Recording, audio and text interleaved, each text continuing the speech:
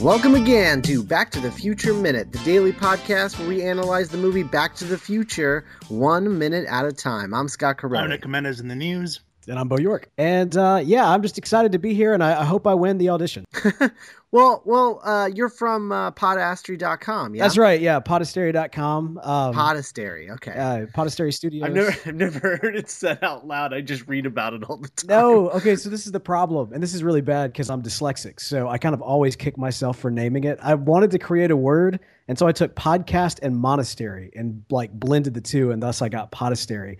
But it's not easy to figure out how to spell, and it's impossible to pronounce. So I've completely kicked myself in the foot 2.5 years ago. But here we are today. So your big podcast as far as the internet is concerned, because you have a lot of local podcasts, right? Yeah, that are focused on Jacksonville, but your big one is the Flash podcast, right? Yeah. We've had a couple, but definitely Flash TV Talk is definitely a big podcast for us. Another large one is actually called Country Squire Radio, which they're both very different in terms of their focus. But yeah, Flash is about the CW's hit series The Flash, and me and my co-host Belle, we take every single episode, give it a nice high energy, in-depth analysis of what's going on with the characters. We get super nerdy in terms of the time travel specifically, and so if that's your thing, be sure to check that out. Well, obviously, I think it is our thing. We're talking about Back to the Future. Yeah, it makes some sense. Now look, you're telling me this Flash show has time travel?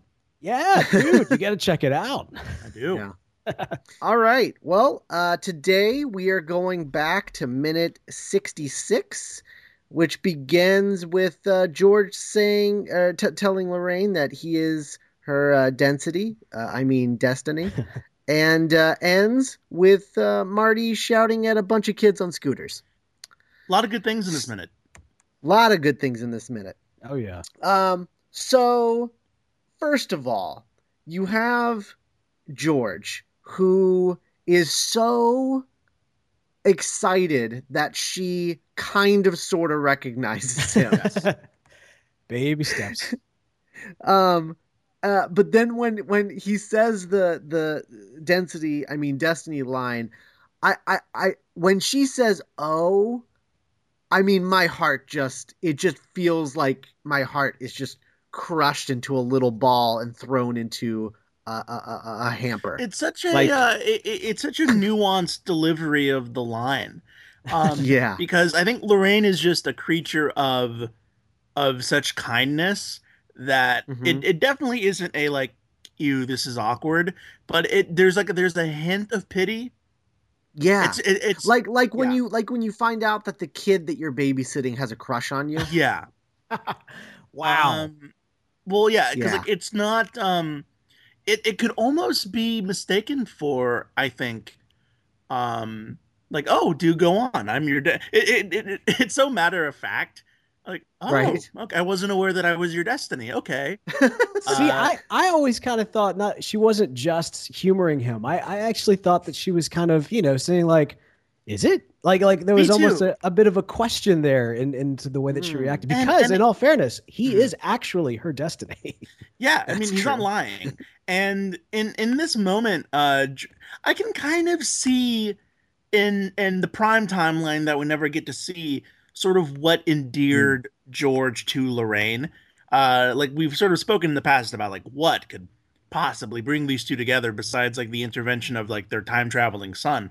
But in these moments, okay, I could see kind of the puppy dog sort of oh, come here, oh, we lamb. And we all know that's Lorraine's bag. Lorraine loves a project. She seems to, yeah. Yeah. So I don't know. In this little moment, I can be okay, so there is an inherent affection, or at least an inherent infatuation between the two of them. And it's a little moment like this where I'm okay, so it's not 100% Martin. Yeah, maybe. Maybe, but I've seen this movie. I can't even tell you how many times, and I've never had that reading of it. Maybe I'm just a glass half empty kind of guy. I don't know. but it really feels it really feels like the little kid with a crush kind of thing. Yeah. I think it's interesting that we didn't go. I feel like a lesser comedy. I just got done watching. Don't ask me why, but I just got done watching Paul Blart Mall Cop 2, and Is it because of that podcast? It's 100% because of the podcast. So there's a podcast called "Till Death Do Us Blart," hosted by the McElroy brothers from My Brother and Me, and right. And it's sort of every year until or even after they're all dead. They will gather around every Thanksgiving and watch and record a podcast about Paul Blart Mall Cop 2. Like you do. Yeah, and I was like, well, if they're doing that, the least I can do is listen to it. But yeah, anyway, but there's a scene in Paul Blart Mall Cop 2 where kind of like in true Happy Madison fashion, a dorky loser is hopelessly hitting on a hot girl. And the joke's on us. I don't know. I never get what the joke is with those movies, but I feel like in the hands of like the guys that made the new National Lampoon Vacation movie or Hot Tub Time Machine, it would have been like, oh my god, this is so gross, get away from me now. But just the gentleness of this in this little, maybe I'm reading too much into it because I'm just watching this 1 minute over and over again, but I was sensing more like tenderness than I think like a less kind movie would do. Well, and you got to remember that George is not, he's not the archetype of a nerd that is kind of the true form of that archetype. I mean, he's kind of this creep to some extent, like almost kind of taking everything that was kind of seen as a nerd in that day and turning it into just the most sad sack, borderline. Well, no, not borderline. He was, when he actually met her, he was stalking her up in the tree. So I mean, like, that's true. He is a peeping stalker. Tom. So I mean, like, he's not. There's just he's not Holden Caulfield. Exactly. Or he's not homeboy from Perks of Being a Wallflower. At this point, there is nothing, in my opinion, all that like lovable. Well, yeah, about George.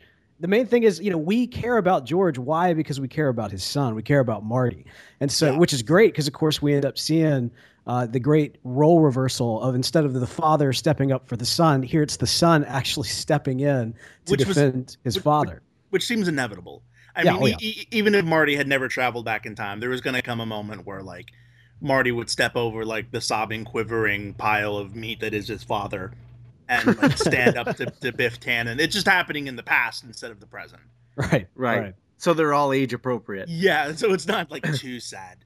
But that is that moment though when Biff walks into the diner and you see it in the background that it's about to happen, and then he shouts, "Hey McFly," and there's this great thing because and I feel like in any other movie that moment would have been because you got the jukebox playing, right? Mm-hmm. In any other movie that would have been a record scratch moment, but instead.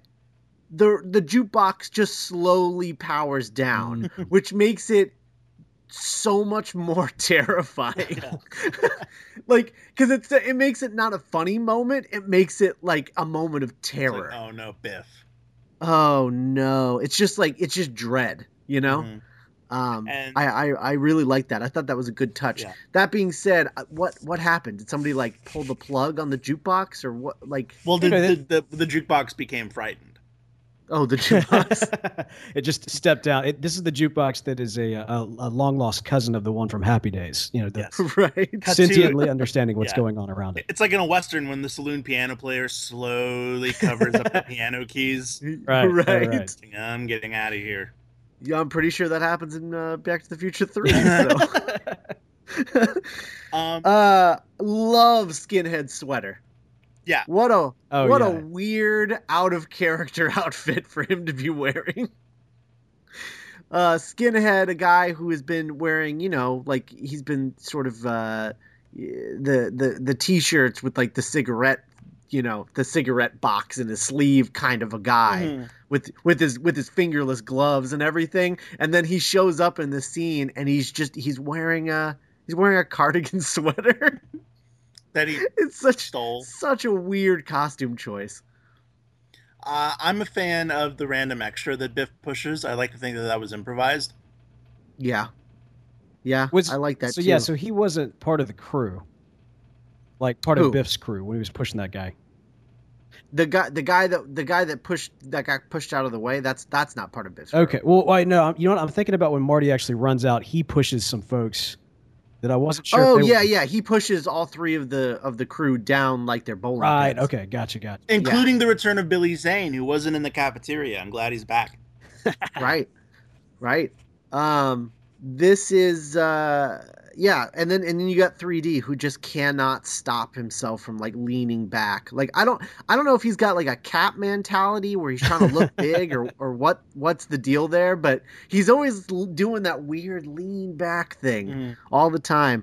Maybe he's just trying to see. Maybe he can't see through the 3D glasses, so he's trying to see like under the rims of them, and so he's got to lean back to look. Well, in all fairness, he actually is like the smallest of the the posse here. So he's probably Oh yeah. When it all goes down, he's the one that's going to want to be hanging back. He's the Joe Pesci of the group. Exactly. That's true. He's the live one. Yeah, he's the psycho. Yeah, he's the one that oh god, here we go. Like 3D, cut to 3D, like slowly taking off his glasses, and he has like different colored eyes or something. Oh god. This whole scene just is giving me major Crystal Skull feels. Really? Well, yeah, because there's that amazing scene in Crystal Skull where Indiana goes to and like he hangs out with Mutt. Something that has never been said. I was about to say, I don't know if I could go with you here. When they're at the greaser bar, and then like the camera pans over and there's like a bunch of greasers. And they're like, that's right. I forgot it. I forget about that. That was pretty good for establishing the period for sure. It was such a like Spielberg. That was Spielberg's like, I think Mr. It was Spielberg's Zemeckis moment. Yeah, I mean that whole movie, like half that movie is like an ode to Back to the Future. Weirdly, sure, fathers and sons. Mm-hmm. Well, and the whole nuke the fridge thing, like all of that came from that first draft of Back to the Future. So yeah, Spielberg doesn't go into the 50s as much as I would want him to. Like watching Bridge of Spies, I was like, wow, this really isn't a decade that we see him like cover too much. No, but he's great at it. He's great. I mean, that's sort of the I mean, everything about like the classic Americana 50s aesthetic is kind of inherent to Spielberg. Yeah, like that optimism. So Biff tells George that because he's in the diner when he told him not to ever come in there again, it's going to cost him. And I think when he says that, I immediately think, oh, it's going to cost you like a punch in the arm or a noogie or something. I don't know. Whatever bullies do in the 50s. And then he's like, how much money you got? Which I was like, oh, you meant literal cost. He's got to pay up to the Don. Yeah, got to pay the troll toll. It's actually, and then he's like, I like how George knows. George is smart enough in this moment to not just be, because Biff says, how much money you got? George could say, oh, well, I've got, $12. No, he says, well, how much do you want? So he's like, I was kind of impressed with George stepping up to the plate a little bit like that. Like he's like, I'm not going to give you all my money. You tell me how much you want and I'll give you that. No, whatever. He's just such a sad sack, man. He's not even like fighting it whatsoever. I saw no bite in his response to that question. I mean, I don't think bite so much as strategy, I guess. Oh man. Yeah. All right. It's not so much bite of strategy because we see a little bit of his strategy the last time that we saw them interact in the diner, where he sort of would talk around Biff's bullying, and Biff would eventually just sort of bully him into submission. But there's always this moment where George tries to outsmart Biff a little bit. And he knows what he's capable of getting away with and what he's not. He knows he's going to have to pay Biff something, but he doesn't have to pay him everything that's in his wallet. That's fair. That's fair. Yeah. I haven't known my closest friends as long as Biff has been in George's life. Like this man has been a part of George's life for 30 years.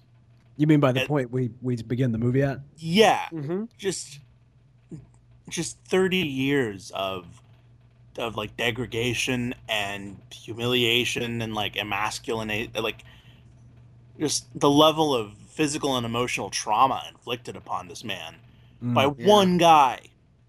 You think he'd be even worse off than he Yeah, is I mean, in the prime timeline, where you think know? he would have like just spazzed out and like hit Biff in the head with like the bowl of candy, you know, and like a burst of like Coen brother violence. I just can't believe that like the longer you think about George McFly, the sort of more like the darker this movie gets.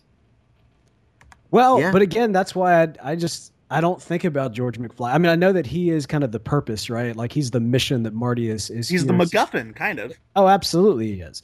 But at the same time, he's not. I just don't ever really care for him. I mean, you do, I guess, in the end when he does finally step up and become an actual character, like because there is something about him that he is just so wishy-washy at this point. Sure. But I mean, at the same time, I had never considered what you're talking about, Scott, in terms of him having a little bit of this evolutionary strategy around. Okay, this is my life. I must somehow figure out how to survive in it. Yeah. Well, I mean, and not to pick at old scabs, but you know, every kid sort of goes through degrees of hostility. You know, well, whether it's bullying or just oh, this kid's a dick. But like you do kind of form. As a kid, you do kind of learn to adapt. You're like, okay, well, if this is going to happen every day, how can I make it better? So it's like little tricks like, well, how much money do you want? Or like, oh, it's okay, Biff, I'll get it to you tomorrow. So it's like rather than nipping it in the bud or kind of doing what the dad, your mom and dad always says, well, just stand up to him and punch him in the face like Marty does. But yeah, it's like, well, instead it's like, okay, well, how can I get out of this less emasculated?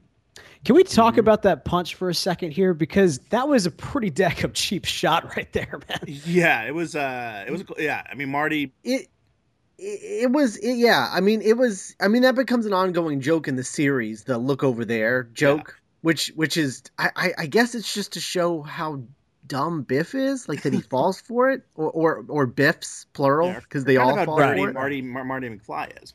Well, but is it, so this is the question though, is it dirty or is it the same kind of, evolutionary, how do I deal with this? Because of course, everybody on set is about 3 times the size of Marty McFly. Sure, and so he's sitting there with Biff, like even that stand up moment where, Biff stands up and gets taller and taller and taller. Yeah. And Marty has to deal with this shot guy. Yeah. And that's a shot that you wouldn't have been able to get with because J.J. Cohen, the guy who plays Skinhead, was going to be Michael J. Fox's Biff before Michael J. Fox wasn't available, and they cast Eric Stoltz, and so then they had to cast Thomas F. Wilson as Biff opposite Eric Stoltz because Eric Stoltz was taller than J.J. Cohen. And so that shot would not exist in the Eric Stoltz with J.J. Cohen, the Michael J. Fox with J.J. Cohen, or the Eric Stoltz with Thomas F. Wilson. It only exists because it's Michael J. Fox and Thomas F. Wilson. Yeah, it's like biology. Yeah, it's so weird. You would only have been the other thing that's interesting that you can notice if you freeze the frame of Biff getting punched in the face. Mm-hmm. If you watch that frame, that is Eric Stoltz punching Biff in the face. Interesting. No. That is Eric Stoltz because Marty is about a foot shorter than Biff, but in that shot, they're the same height. Oh, that would have been great if they had gotten a wide shot of Michael jumping. Yeah. But that would have been awesome. But that's Eric Stoltz. That's the one shot of Eric Stoltz for sure still in the movie. There's another shot actually later in the week that I think is Eric Stoltz, but we'll talk about it when we get there. What a great physical performer Thomas F. Wilson is. Yeah. It's an underrated ability to take a hit or take a fall and really sell it. And there's a reason that Biff is more than just the bad guy in this dumb 80s movie, but he's as part of the iconography as anything else. And I would argue that if it wasn't for Thomas F. Wilson's performance, Biff Tannen wouldn't be a big part of like the mythology as he is. Oh, absolutely. Cause it's sort of like a classic, like, that Jesse Pinkman wasn't supposed to make it past the first season of Breaking Bad, or, right. Like if it wasn't for this performance that, you really love it whenever Biff enters the room. Like the movie, because he just makes everyone better. His size sort of adds to Michael J. Fox's heroism. Yeah, yeah, absolutely. Yeah, he's just it's a really underrated type of performance that Thomas F. Wilson gives in this. That I think more, if we're gonna see more Candy at the multiplex, we should take a look at what Candy can look like when it's really done well. Well, the stakes are so much higher. When he walks into the room, it's his size, it's the way he delivers his lines. I mean, this is a huge, hulking, sort of mentally insane person. Kind of a sociopath. You don't know what he's about to do. And so, yeah, I mean, absolutely. He is he becomes a classic Hollywood villain in the performance that he gives. And he's just a shitty kid in your neighborhood. Exactly, right. So after Marty punches Biff and runs out of the diner, bowling over Biff's gang on the way out, we get that shot of Lorraine grabbing George in a pose that is not unlike sort of that classic sci-fi hero heroine pose. Like that first Star Wars poster, only she's grabbing his shoulder instead of his legs. Right, but she's totally doing that sort of move, only she's talking about Marty instead of him. That's great. And it's just really, it's like giving George something that he has dreamed of his entire life, but just ruining it completely because he's getting like the classic sci-fi stance, only it's not about him at all. It's about his weirdly sexier son. Yeah. Well, I mean, they both represent something that Lorraine just doesn't have in her life, right? I mean, you're talking before about why on earth would she and George in the original timeline have even really connected, and it's because George is someone who's safe. I mean, yes, he's a project and she likes that, but he's also safe, which is not something that she's used to in the relationships that she's had before. And then Marty comes along and he's morally, the heroic figure, which again is not something that she's accustomed to in the relationship she has. He's before. Chaotic good.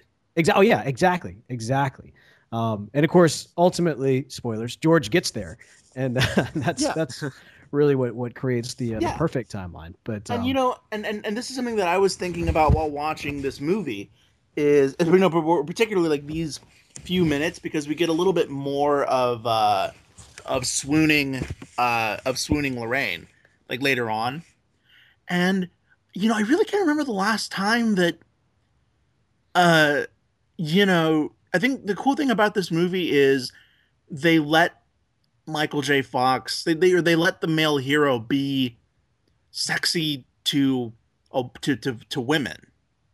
Sure, they allow the archetypes to be archetypes. Yeah. I mean, like, I feel like, if they did this, and I'm not speaking ill of any performer currently or in the past, but I kept, we keep going back and forth to, well, who would be Marty McFly today? Right.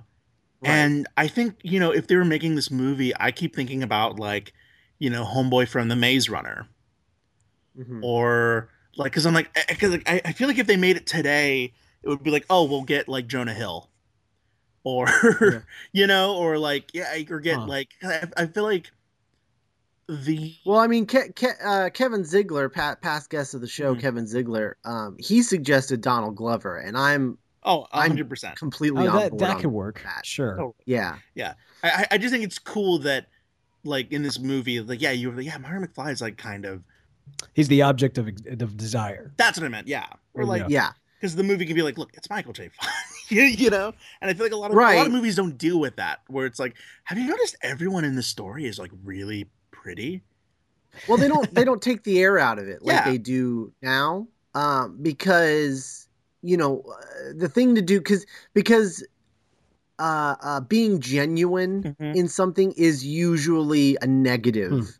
Being earnest in a movie or a TV show or something is usually treated as like a negative thing, a negative aspect. because for whatever reason, people don't like, earnestness. I don't know. Anymore. I think we might be swinging back towards the earnestness. I think we're starting to, but then you have movies like, Tomorrowland that are completely earnest and are bombed, right? And people see it and they're just like, oh, what a bad movie. And I was like, and it's like, yeah, what? Well, because it's hopeful. Well, I don't think that's. I think Tomorrowland bombed because it had like deeply uncool looking trailers, and like it was not marketed appropriately. That is absolutely true. Yeah. Because if you look at movies, I mean, I don't know how you market that movie appropriately, to be totally honest. Yeah. Well, I mean, definitely not the way that they did.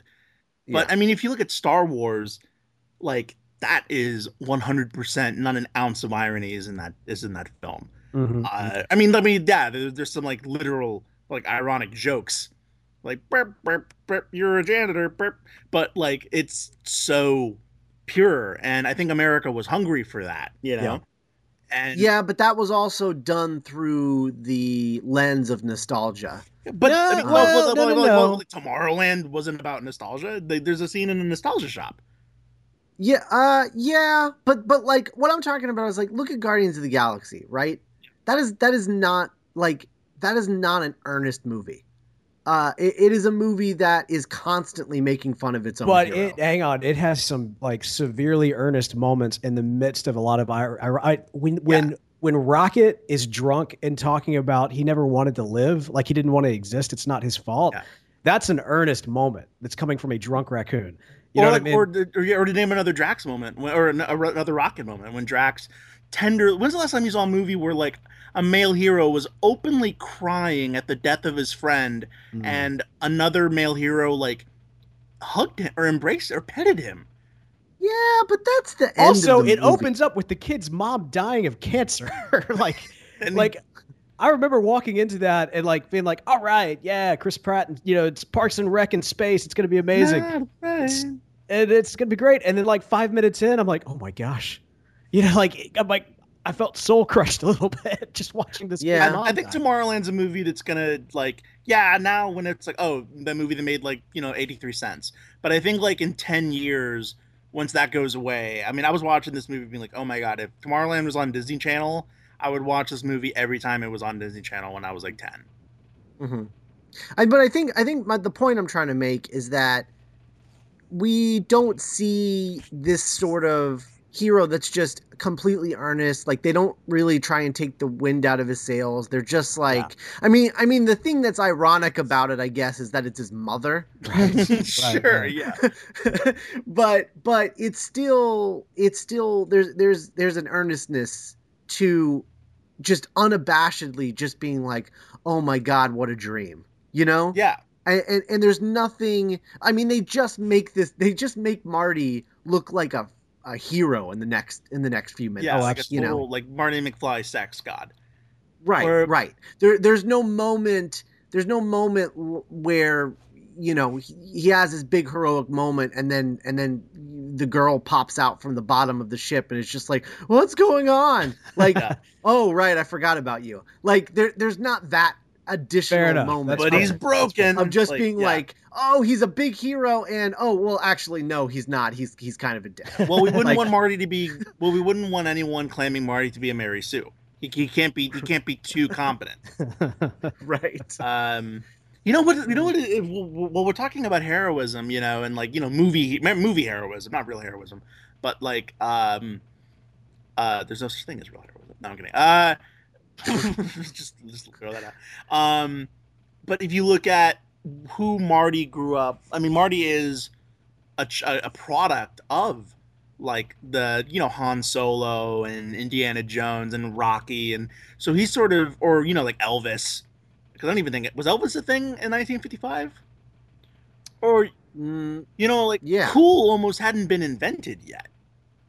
Right. He's more of a hero for cultural reasons rather than actual motivations. I mean, obviously, his whole deal is about self-preservation. Like, that's not necessarily a heroic plot line, but what he represents to all of these people around him, he's shaking up their world, changing it, and making it better. So he tripped Biff. Yeah, exactly. Right. Ding dong, the witch is dead.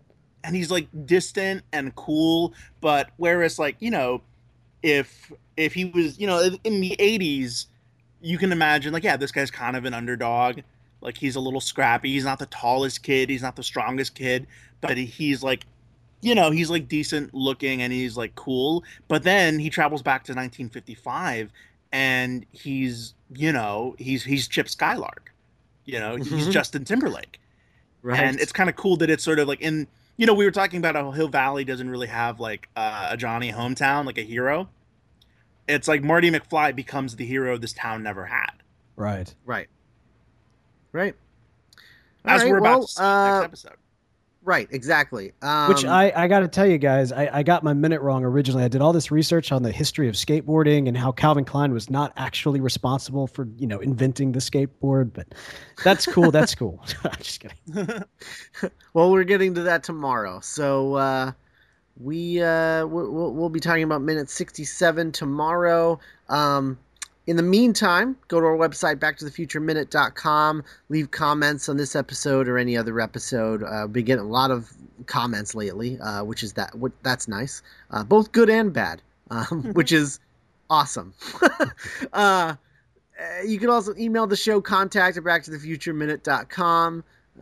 You can follow us on Twitter and Tumblr, like us on Facebook, leave us iTunes reviews because that helps out the show more than anything else, because that's usually how people find podcasts, that and word of mouth. So you can tell people about the show too. Check out our other podcasts, Not Writing, The Doctor's Companion, our Doctor Who podcast, which should be back this week, I think. And then Geek by Night, which premieres in 2 days. Woo-hoo!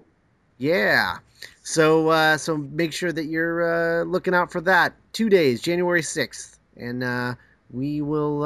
and make sure that you're listening to the other Minute podcast. Star Wars Minute, Goodfellas Minute, and check out... how do you say it now? Check out Podastery, but hey, I tell you what, go to flashtvtalk.com to check out the podcast we referenced at the beginning of the show. And on all of these wonderful shows, if you don't have an iPhone and you got an Android device, be sure to check them out on the Satchel Podcast Player. Hey, there you go. Yeah. All right. We'll talk to you tomorrow. Bye. Goodbye.